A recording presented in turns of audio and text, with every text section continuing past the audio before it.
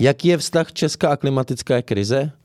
Během posledních zhruba 3 desetiletí, kdy se postupně změna klimatu dostávala do veřejného povědomí, jsme byli u nás i v Evropě zvyklí chápat tuto změnu jako něco, co se odehrává někde jinde, co se děje někomu jinému, nebo co je záležitostí vzdálené budoucnosti. Česko přece není ostrovním státem, který by se měl obávat o to, že se jednoho dne ocitne pod mořskou hladinou vlivem tání ledovců.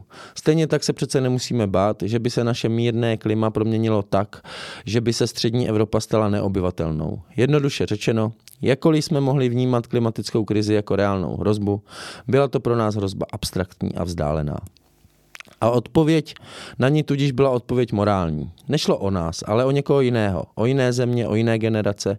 Podíváme-li se na situaci dnes, vypadá to, že se Evropa ze svého pohodlného spánku probouzí a dochází, že ani ona nestojí stranou klimatické krize a pociťuje dopady změny klimatu na vlastní kůži. Tím prozatím nejvýraznějším dopadem jsou rekordní sucha a vlny veder, které jim často předchází.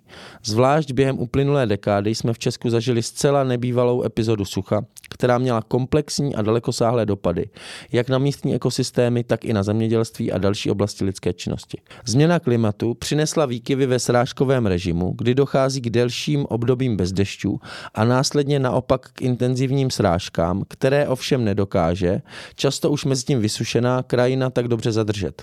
Situaci zhoršuje i průmyslové zemědělství ničící krajinu a stejně tak urbanizace vedoucí ke snižování zelených ploch a zvýšení povrchového odtoku. Nakonec je součástí problému i zastaralá vodohospodářská infrastruktura, která komplikuje efektivitu a dostupnost distribuce vody. Následkem sucha tak dochází ke snižování hladiny podzemních vod, vysoušení řek a vodních toků vůbec a sucho také přímo souvisí s narůstající četností a intenzitou lesních požárů. Tématu sucha, predikce jeho vývoje a scénářům budoucího vývoje klimatu se věnuje i Pavel Zahradníček, který je členem týmu Intersucho v rámci Ústavu výzkumu globální změny Akademie věd České republiky. Ptali jsme se ho, jak zásadní je vlastně sucho, které jsme v minulých letech zažívali, jak souvisí se změnou klimatu a co v této oblasti můžeme čekat v blízké i vzdálené budoucnosti.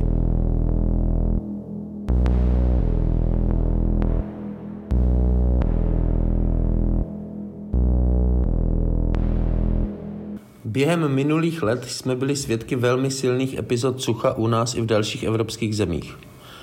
Jaká je jejich souvislost se změnou klimatu? Tak tým Intersucha vlastně vznikl kolem roku 2012, kde vlastně jsme zjistili potřebu, že do budoucího klimatu bude jedno z největších problémů pro Českou republiku a pro zemědělce bude sucho. Je to vlastně tým složený z vědeckých pracovníků, jak Ústavu výzkumu globální změny Akademie věd, tedy Dlouhou, tak i z Mendelovy univerzity. Je tam státní pozemkový úřad a vlastně kolegové, profesor Trnka a profesor Žalud už lítali vlastně 20 let do Ameriky zkoumat právě ten systém monitoringu sucha právě v USA, kde to mají asi nejlépe zavedené. Tenhle systém se přejal, zlepšil se, naradil se na vlastně potřeby České republiky, přidala se tam ta interakce se zemědělci, co třeba v Americe vůbec není. A díky tomu ten systém se posunul podstatně dál, že i Amerika ho chce se přebírat zpátky od nás. A vlastně s postupem času jsme se dostali na tu úroveň, že momentálně máme globální monitoring sucha, který máme ve spolupráci s windy.com a vlastně děláme ten monitoring a nejen ho, i tu predikci na 10 dní dopředu právě celosvětově.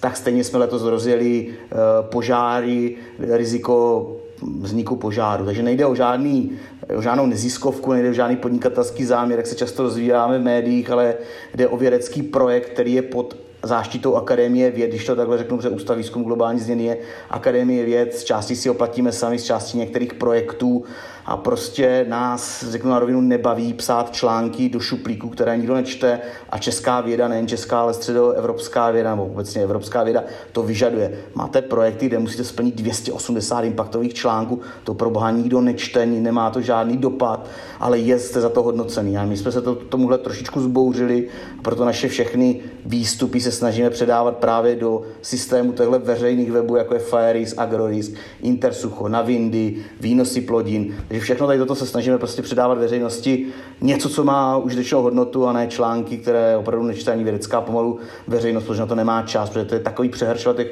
nových článků a tímhle se ta věda neposouvá, nemůže ani posouvat dál a nemá ani ten prospěch pro to hospodářství, což my chceme jít jinou cestou. Pokud se podíváme na stav sucha u nás dnes, vypadá to, že jsme z nejhoršího venku. Jaká je ale prognóza blízké budoucnosti? Ten vztah je tam samozřejmě velký, ale na rovinu si musíme říct, že sucho není žádná novinka, která by tady nebyla. Sucho tady bylo vždycky, stejně jako povodně, to prostě ke středoevropské krajině a České republice patří. Jenže nám se mění vlastně ta příčina toho sucha a ta časnost toho sucha. Když si to vezmeme, tak obecně extrémy ve změně klimatu znamenají to, že extrémy se vám budou objevovat vždycky, kdyby nebyla změna klimatu, a budou se objevovat v průměru jednou za 10 let, když to vezmeme úplně jednoduše. Ale když se oteplí o 1 stupeň, už to bude třikrát za 10 let, když se oteplí o 2 stupně, už to bude 5krát za 10 let, a když se vám oteplí o 4 stupně, tak už to bude 9 z 10 roků a už to není extrém a je to normál. Už se to stane normálním tím počasím. A to se děje i s tím suchem, že nám vlastně narůstá počet dnů, kdy to sucho se v rámci toho roku vyskytuje, tedy nejen to, jestli se v tom daném roce vyskytne, ale jak dlouhá je epizoda, kolikrát po sobě a jakou má intenzitu. A na to má právě vliv ta změna klimatu, a konkrétně v České republice nebo ve střední Evropě bylo důvodem sucha, když jsem tu příčinu, tak vždycky byl jako nedostatek srážek, nebo ne vždycky, ale většinou bylo příčinou nedostatek srážek. Ale tím, že se nám začíná oteplovat, tak vlastně velkým faktorem do toho vstupuje právě ta teplota vzduchu, která působí na vypařování vody z té půdy. Takže když zaprší, tak pokud jsou vyšší teploty, tak se vám rychle ta voda z té půdy vypaří. No a nám se za těch posledních 500 let prakticky srážky nezměnily, furt kolísají nějakých klidně suchých a vlhkých epizodách, to je normální variabilita toho počasí nebo i toho klimatu, to platí furt, a nám se výrazně od těch 80. let zvedly teploty vzduchu.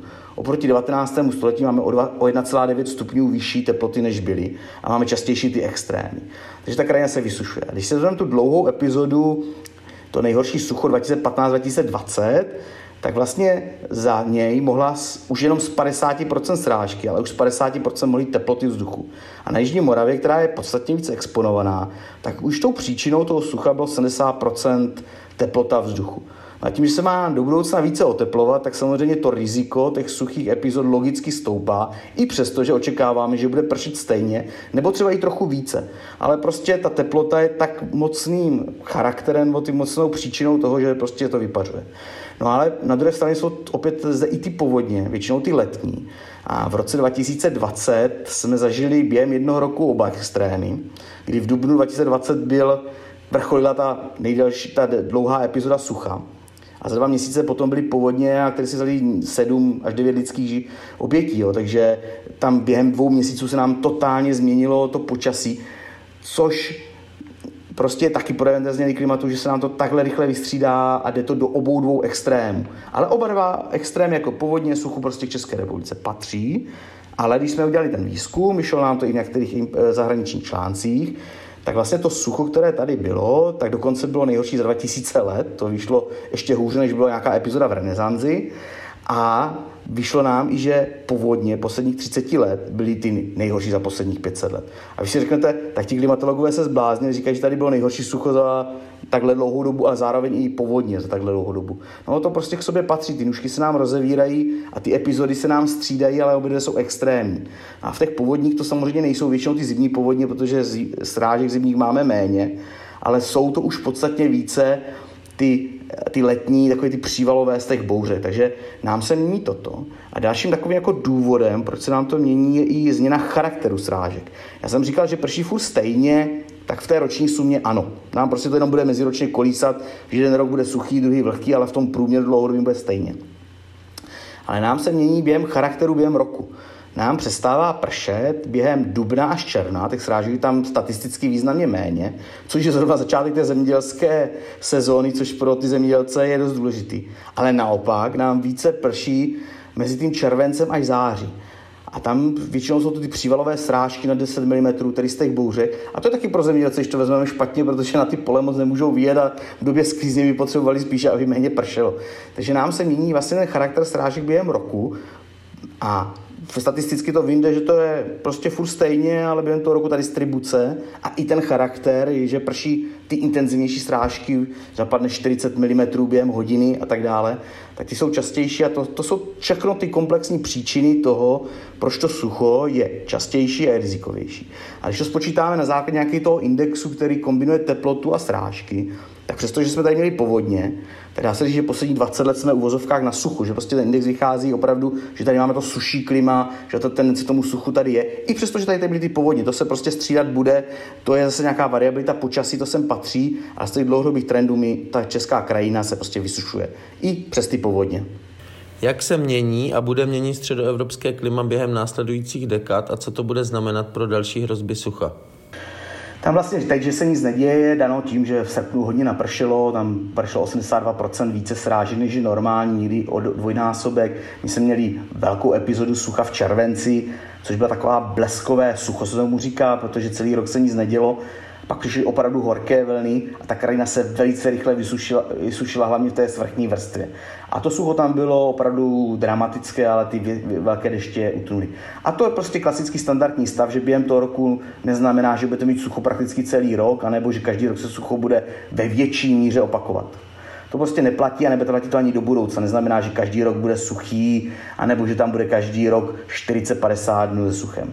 Já když to převedu, tak na Jižní Moravě průměru v současném klimatu je 30 až 40 dnů, kdy ta půda je suchá. Má pod nějakých 30% vlhkosti půdy, to znamená, že ta vegetace už má problém prostě tu vodu z půdy přijímat a schne. To je standardní a tohle je česká krajina na Jižní Moravě adaptovaná. 30 až 40 dnů prostě běžně. Jenže v těch nejbližších 20 letech už se bavíme o 50 až 60 dnech a ke konci století už se bavíme o 100 a více dnech, kdy tohle může nastat, kdy ta vegetace se nemůže komfortně dostat k vodě. A to už je samozřejmě problém, na to tohle adaptovaná není. Takže neznamená, že letos není sucho, nebo byl jenom jeden měsíc, že jsme z toho nejhoršího venku. Co se týká té blízké budoucnosti, tak já to trošku popíšu, jak my vlastně tu blízkou budoucnost chápeme.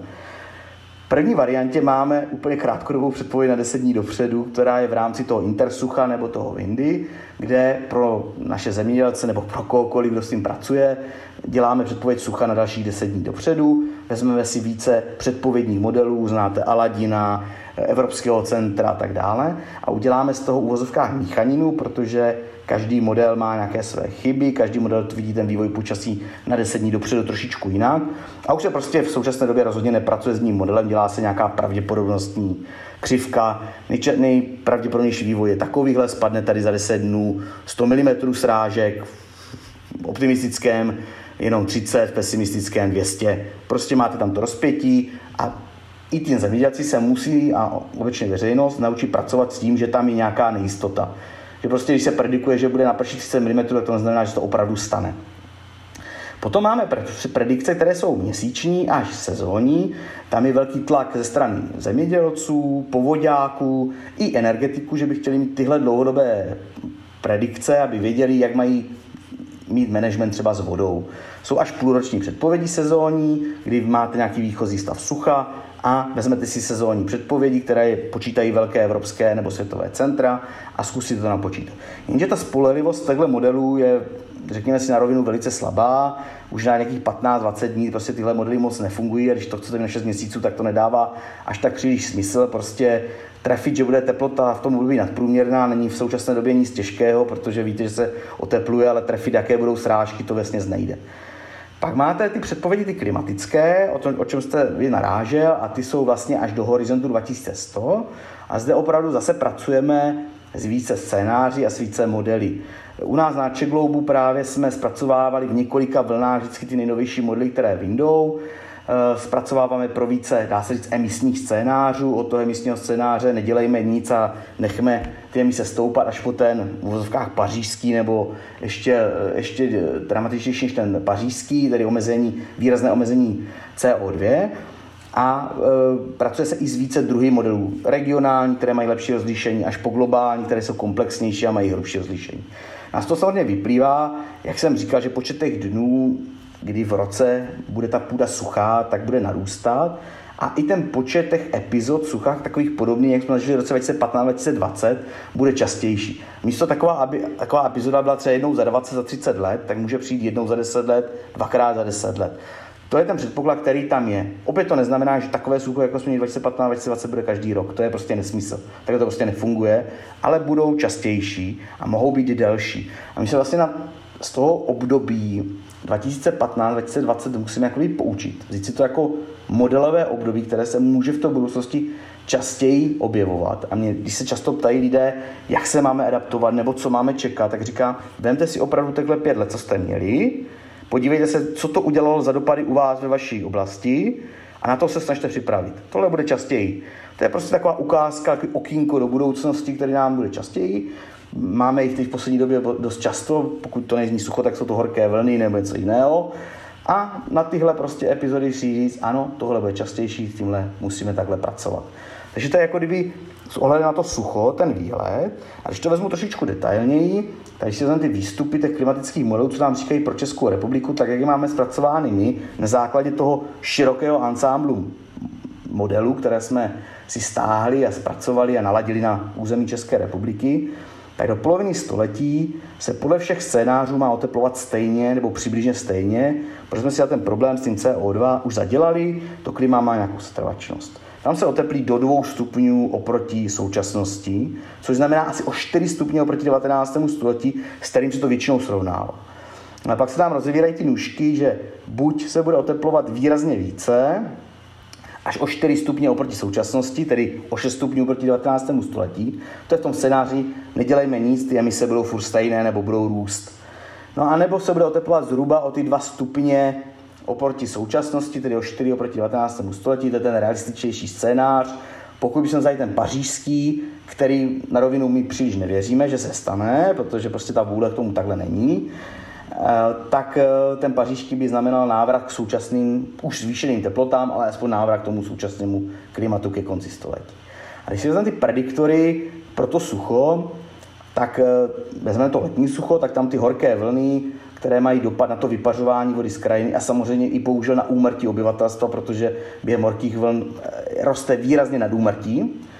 Ne v České republice, ale celosvětově to jeden z největších dopadů změny klimatu je úmrtí na horké vlny. Tak nám se za posledních 60 let oteplilo o 2 stupně, což je takové imaginární číslo, který si jako těžko někdo představí, co to znamená, ale ty horké vlny, nebo teď počet tropických dnů nám stoupil trojnásobně. Takže když ve městě bylo v 60. letech 10 dnů s teplotou na 30 stupňů, tak teď je 30 za rok. A když se nám oteplí o další 2 stupně, tak už si to jednoduše dopočítáme, jak to bude diametrálně skákat nahoru. A to jsou dny, kdy roste nadúmrtí obyvatelstva, roste vysušování vody z krajiny, tím pádem je větší tendence k tomu suchu, naopak i k intenzivnějším srážkám, protože pokud se vám vypařuje ta voda z krajiny, tak samozřejmě ta vodní pára někde se udržuje a musí zase někde spadnout a většinou v těch intenzivních srážkách. Druhý takový prediktor, který nám ukazuje na to sucho, jsou sněhové srážky během zimy. Už jsme během posledních 10 let to viděli docela značně, že z toho sněhu nám ubývá. Dokonce v posledních 10 letech bylo o 2/3 méně dnů se sněhem, kdy byla vyšší ta sněhová pokrývka na těch 10-15 cm, kdy se dokázala udržet. Ty nám to dokáže nasněžit v těch nížinách, středních polohách párkrát do roka, ale rychle to roztaje. Už to prostě ten sníh tak neudrží. A nám ten sníh hlavně mizí v těch nižších a středních polohách, na horách se dokáže udržet, i když je ho například méně nebo je ve vyšších nadmořských výškách. A vlastně ten problém je v tom, že oni nám ty srážky v té zimě nemizí, ale ono prší místo toho, že by se nasněžilo. Protože teplota přeskočí tu pomyslnou bájnou hranici 0 stupňů, těch teplých epizod tam je během té zimy podstatně více, takže nám tam prší, dokonce těch srážek je v zimě více, než bývalo, ale bohužel všechno v tom dešti. Například před 2-3 roky byla zima, kdy napršelo až o 20% více deště, než je normální, nebo těch srážek, ale sníhu bylo jen 20 až 30% toho, co je normální. Prostě všechno bylo v tom dešti. A nám ten sníh potřebujeme k tomu, aby se doplnili podzemní zdroje, podzemní vody, aby ta vegetace dokázala lépe přežít tu zimu a i ta půda se lépe nacucává tou vodou právě z toho sněhu, než z toho deště. A když my máme více toho deště, tak když začne vegetace v tom březnu začne růst a ona začíná teď růst dříve, protože prostě začíná to jaro bohužel dřív tím, jak jsou vyšší teploty, tak ona začne čerpat tu vodu z půdy. A běžně bylo to, že sníh tu vodu do té půdy zase vracel, otávalo to z hor a i z těch nížin prostě to doplňoval. To nemá co doplňovat. Nastává jarní sucho, pokud na jaře nepřijdou vydatné srážky. Což bylo pár roků, kdy prostě nepřišli a opravdu jsme měli to sucho, což byl hlavně problém toho 2015 až 2020. Ty jarní sucha byly vlastně zapříčiněny tou mírnou zimou.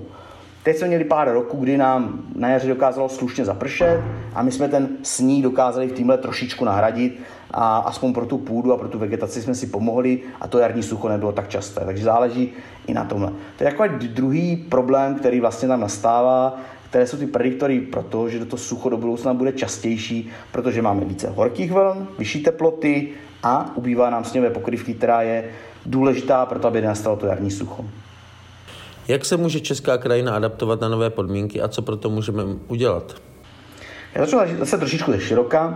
Já jsem meteorolog, klimatolog, my připravujeme ty klimatické data a říkáme těm našim skupinám, včetně politiků, zemědělců, vodohospodářů, takhle se změní klima.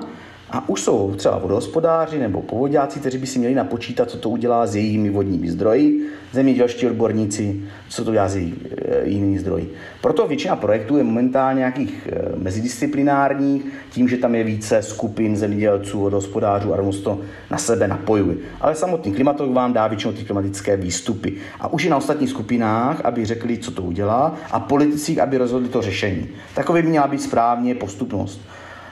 Což se u nás asi často ani takhle neděje. Co se týká té přírody, tak opravdu do toho roku 2050 musíme nastavit hlavně ty adaptace, ale zároveň musíme začít dělat ty mitigace, to znamená snižování skleníkových plynů, protože bychom to potom v roce 2050 už nezvládli a buď by ty adaptace byly extrémně drahé, anebo už by to oteplení bylo tak silné, že by byly neúčinné. Takže my to jsme schopni adaptacemi prostě nějakým způsobem zvládnout do roku 2050. Potom už musí docházet tomu snižování té teploty a snižování toho oteplování, jinak prostě to nebude fungovat. No a krajina určitě na to dokáže se určitě krajina způsobem adaptovat. Je otázka, jestli tak, což bude takovým způsobem, aby to bylo pro nás prospěšné. To je jedna věc. A hlavně na to krajina potřebuje čas. Nemůže to být takhle dramaticky rychlé. To, co jsme zažili v posledních 10 letech, tak to oteplení bylo 2x rychlejší než těch 10 letích předtím. A pokud by tohle mělo tohle tempo vydržet, tak prostě to nestihne ta krajina. To prostě bude takhle rychle, že by to nevydrželo. Takže doufejme, že těch posledních 10 let byl samotný výkyv v rámci klimatické změny a že opravdu to tempo takové nebude. No a pokud vezmeme ty adaptace, tak pokud vezmeme tu Českou republiku, tak jednoznačně z toho vyplývá, že u nás bude muset být lepší management s vodou. Máme povodně, máme sucha, nepotřebujeme tu vodu buď lépe zadržet, nebo zpomalit ten průtok té vody přes tu českou krajinu, aby jsme dokázali se během těch povodní tu vodu více udržet zde a během sucha ji používat, třeba na závlahy nebo na další opatření. Ale zase je tam to riziko, že se to musí všechno dobře propočítat. I my jsme před nějakými 4-5 lety říkali, OK, zvedněme retenci půdy. To znamená, že půda bude schopná zadržet více vody z těch srážek, pomůžeme zemědělcům, lesákům, udržíme tu vodu. V rámci projektu, který jsme měli a počítali se vlastně tyhle složité hydrologické cykly, tak se zjistilo, že ano, když zadržíme více vody v půdě, třeba o 40% více vody v půdě, tak pomůžeme zemědělskému suchu, pomůžeme lesníkům, ale absolutně si podřežeme management s vodou, s pitnou, protože voda žádná nedoteče do řeky. Například konkrétně do Děje, kde jsme to dělali. A povrchové toky jsou z 50% zdrojem pitné vody. A my výrazným způsobem jsme tímhle vlastně zhoršili hydrologické sucho, na kterém jsme na vodě vlastně závislí díky té zdroju pitné vody. Takže ono těhle opatření ano, ale musí se spočítat na konkrétní krajinu, na konkrétní oblast, aby nedošlo k tomu, že vydáme obrovské množství peněz za nějaké opatření, které zjistíme, že naopak měly tu horší dopad než to. Což se u nás často neděje, jsou opatření, které se opravdu rozhodují od stolu bez jakýchkoliv následných analýz, jestli opravdu jsou to užitečně utracené peníze, což je jako kdyby jeden z základních problémů. Takže určitě zlepšit ten management s vodou, zadržet to propojení těch vodárenských soustav dává nějaký smysl. Určitě sem dává nějaký smysl nějaké menší vodní díla, ale zároveň přírodní zadržování vody, mokřady. Všechno ten komplex dává jako kdyby smysl, ale opět musí se propočítat, musí to být shoda více oborů, nemůže přijít klimatologové a říct, tady postavte nádrž. Prostě takhle to nefunguje. My říkáme, takhle se zhorší podmínky a vy hydrologové si to spočítejte, jestli vám to neudělá problém v průtocích. A takhle i ta spolupráce jakoby funguje. Z našeho strany ty adaptace právě, ty adaptační opatření spočívají v tom, že většinou právě se snažíme dávat ty systémy ven, ty monitoringy, ty predikce, aby ti zemědělci věděli, ano, já tady budu mít za 10 dní nebo za měsíc sucho, tak já udělám tyhle opatření v krajině. Aby lesičer věděli, ano, mám tady riziko přírodních požárů, tak udělám nějaké opatření v lese. Buď tam zakážu vstup, nebo prostě uklidím to klestí, nebo prostě udělám tyhle opatření. Aby na základě tady těchto monitoringů ty dotčené osoby nebo ty organizace věděly, jaké mají udělat následné opatření, aby zabránili buď tomu vzniku, nebo zmírnění těchto požárů. Třeba například. No, to je jeden jako kdyby z naší strany té adaptace, co můžou fungovat, které se snažíme dělat, a potom už na dalších oborech, aby přímo radili, co vlastně se má konkrétně za opatření v té krajině či lese udělat.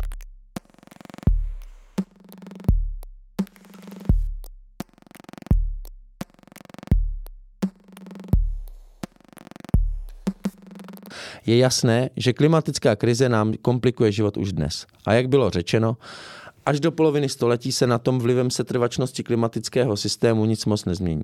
Změnu klimatu je tedy nutné nejen mitigovat, tedy zmírňovat redukci emisí skleníkových plynů, ale také se adaptovat na zhoršující se klimatické podmínky, do nichž jsme se dostali. Jaká další adaptační opatření ale můžeme uvést v praxi, abychom se alespoň vyhnuli nejhorším dopadům ohřívající se planety? Významným politickým úkolem jsou rozhodně masivní investice do modernizace a údržby vodní infrastruktury, a to včetně inteligentní výstavby nových přehrad a nádrží. To bývá někdy mylně chápáno jako samospásné řešení, které nadto jde na ruku betonářské lobby. Musí ale jít ruku v ruce s dalšími komplexními adaptačními opatřeními, které budou usilovat o plošné zadržování vody v krajině a alespoň částečné obnovení malého vodního cyklu. Potřebujeme mokřady, stejně jako nádrže a vodní díla. Významnou pomocí ale bude i změna způsobu zemědělské produkce zavedením metod, které jsou méně náročné na vodu, společně s diverzifikací plodin a zmenšením zemědělských ploch. Obrovské lány a pole, na které jsme v české krajině zvyklí, totiž vůbec nejhůře čelí vysokým teplotám, které je velmi rychle vysušují a samotnou zemědělskou půdu devastují. Pro zadržování vody v krajině jsou ale klíčové i lesy, jejichž diverzita je v Česku mnohdy jen minimální. To, co u nás nazýváme lesy, jsou často jen smrkové monokultury, které, jak se ostatně v nedávné minulosti jasně ukázalo, nedokáží odolat klimatické realitě. Ochrana a péče o lesy a vyšší investice do lesního hospodářství jsou také klíčové pro prevenci lesních požárů. Tlak a vodní zdroje nakonec můžeme snížit i podporou obnovitelných zdrojů energie a odstartováním uhelných jaderných elektráren, které jsou tradičně vysoce náročné na spotřebu vody. Mitigace a adaptace spolu samozřejmě nejsou v rozporu, ale naopak se vzájemně doplňují. Je tudíž nezbytné provádět obojí zároveň. Bez mitigace sebelepší adaptační opatření nakonec nebudou stačit, protože se nám klimatická krize jednoduše vymkne z rukou. Stejně tak mitigace sama o sobě nepostačuje, protože dnešní omezování emisí bude mít dopad především pro budoucí scénáře. My ale potřebujeme řešit mnohé dopady změn klimatu už dnes. A sucho je každopádně jedním z nich. Je jasné, že nás během následujících let a desetiletí budou čekat další epizody sucha, možná ještě silnější než ty, které jsme v posledních letech zažili. Dosavadní zkušenost nám ale dává šanci se na příští sucho lépe připravit a zamezit tomu, aby pro nás mělo katastrofální následky.